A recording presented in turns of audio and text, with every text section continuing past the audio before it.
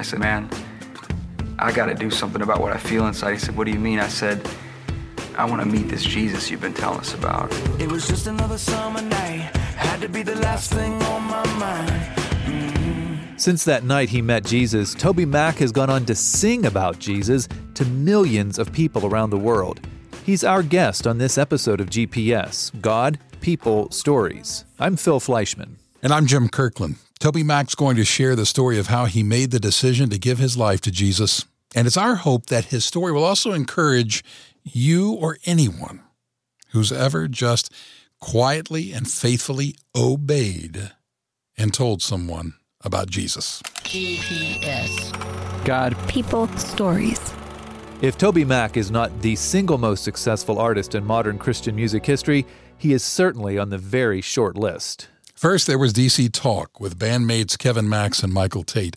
Then there's his solo career. That started after DC Talk went on an extended and ongoing intermission, as they call it. Between his solo career and the time with DC Talk, TobyMac has sold more than 11 million albums and won 7 Grammys. And there's a whole other list of awards as well.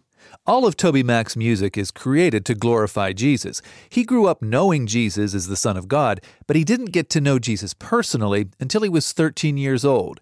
And back in those days, TobyMac was known just as Toby McKeon. When I was a kid, I have 3 siblings, so the 4 of us, my mom would drag us to church every Sunday, and we didn't like it.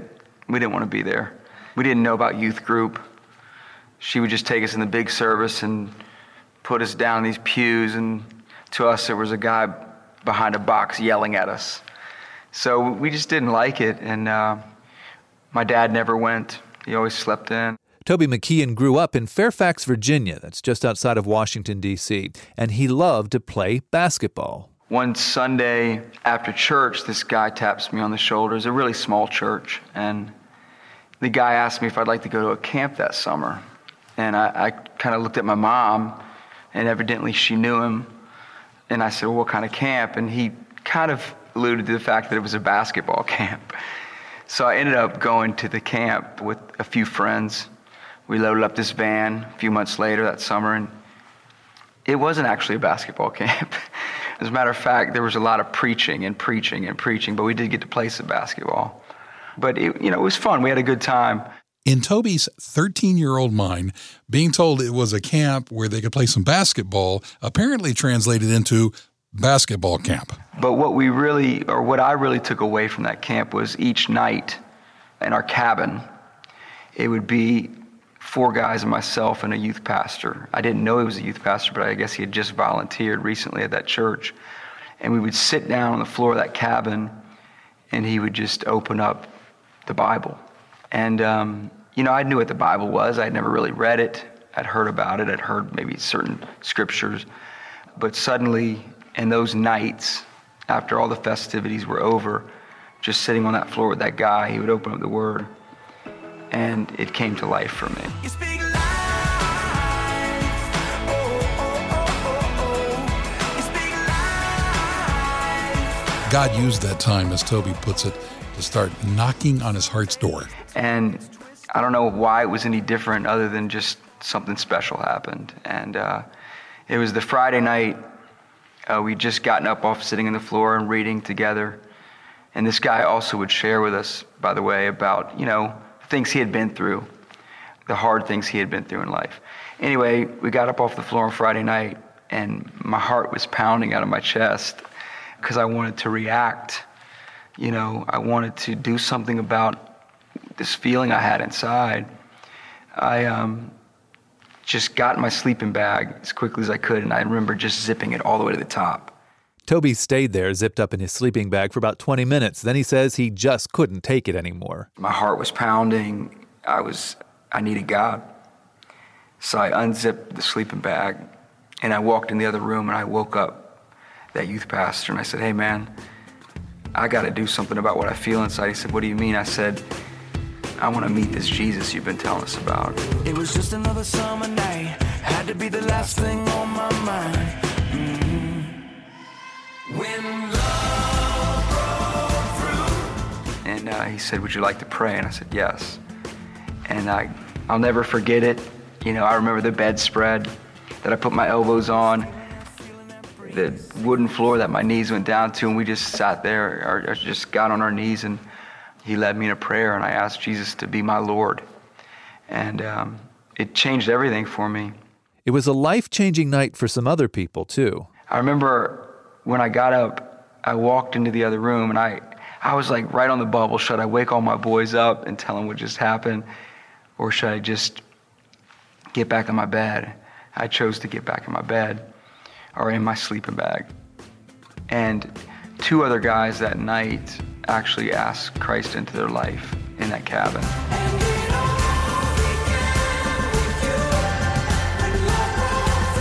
So, one summer night, 3 young men discovered hope and peace and eternal life with God. All because of a volunteer youth pastor's faithfulness to tell them about Jesus and about making him their Lord. And we know now that God would eventually use Toby to impact many, many people around the world for Jesus. But first, God used him to impact someone in his own home, right down the hall from his bedroom. I went home and started inviting my dad to church. And my dad at the time, he was a realtor in the D.C. area where I grew up, but he also owned part of a bar. He was a little bit of a wild child. And I just kept inviting my dad to church. My mom would ask me to go down and ask my dad every Sunday morning. And I would remember walking down the hall to wake up my dad, kind of scared. I don't know why it was scary. My dad was a good dude, but it was just scary to wake your dad up and say, will you come to church? He had told me no so many times. But a few months later, my dad said yes. And he went to church, and he actually, it was maybe 3 months after me, asked Jesus into his life. And it changed our family forever. And I'm thankful. Toby's dad passed away in the spring of 2015. The song Love Feels Like from Toby's album This Is Not a Test was inspired, at least in part, by Toby's time helping to take care of his sick dad. Toby recorded the song with DC Talk bandmates Kevin Max and Michael Tate. This is harder than I thought it'd be, harder than I thought, taking every part of me, harder than I thought, so much harder than I thought it'd be, but empties never felt so full.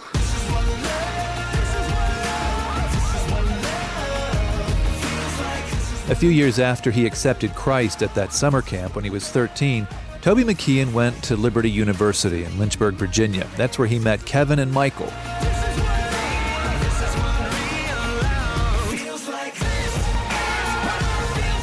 Toby's music encourages and challenges those who do and don't yet follow Jesus Christ. If you're among that latter group, those who aren't following Jesus, but you are stirred to want to know more about him, then visit us online. The website address is billygrahamradio.org. When you get there, look for Grow Your Faith. Click on that. And if you are a follower of Christ, we celebrate with you. billygrahamradio.org is still a great place for you. You can be challenged and encouraged by the content that you will hear there. Again, billygrahamradio.org. We've got a couple more Toby Mac memories to share, but these ones aren't from Toby. They're from Michael Tate. That's coming up in just a minute. You're listening to GPS, God, People, Stories, a podcast production of the Billy Graham Evangelistic Association. You're searching for something that can satisfy that deepest longing that you have. Billy Graham. I tried for years as a young person. I just couldn't find it. Until one night, I went to a meeting like this, not near this big. And the minister opened the Bible and spoke from the Bible, and when he asked people to receive Christ into their heart, he asked them to come forward and stand. I did it. And I never dreamed what God had planned ahead for me, that I would meet people all over the world and become friends with people in many countries. How could a farm boy from North Carolina ever dream of such a thing? God has done that. And I give him the glory and the credit for it.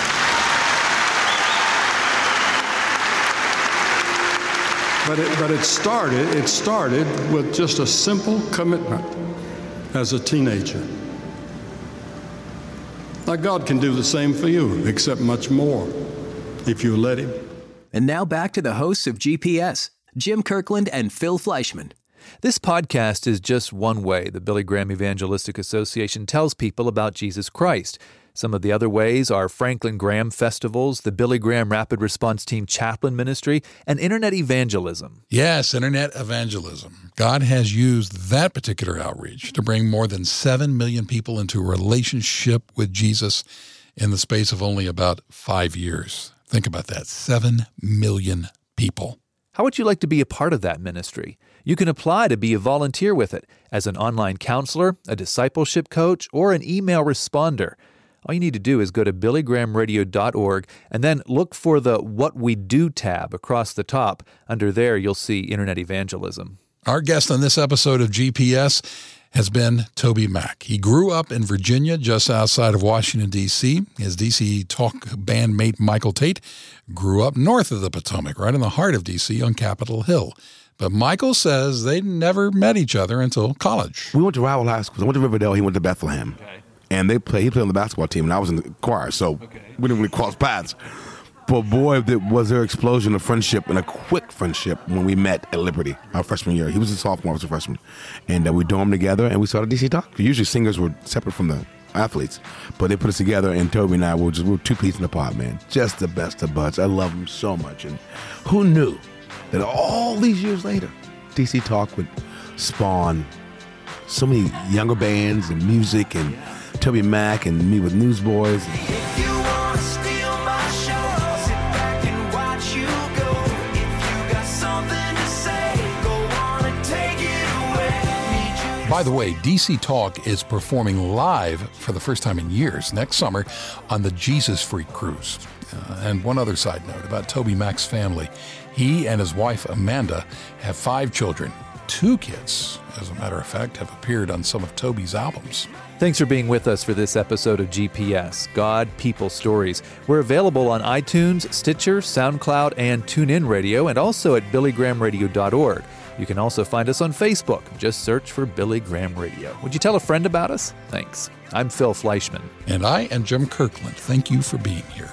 GPS is an outreach of the Billy Graham Evangelistic Association. Always good news.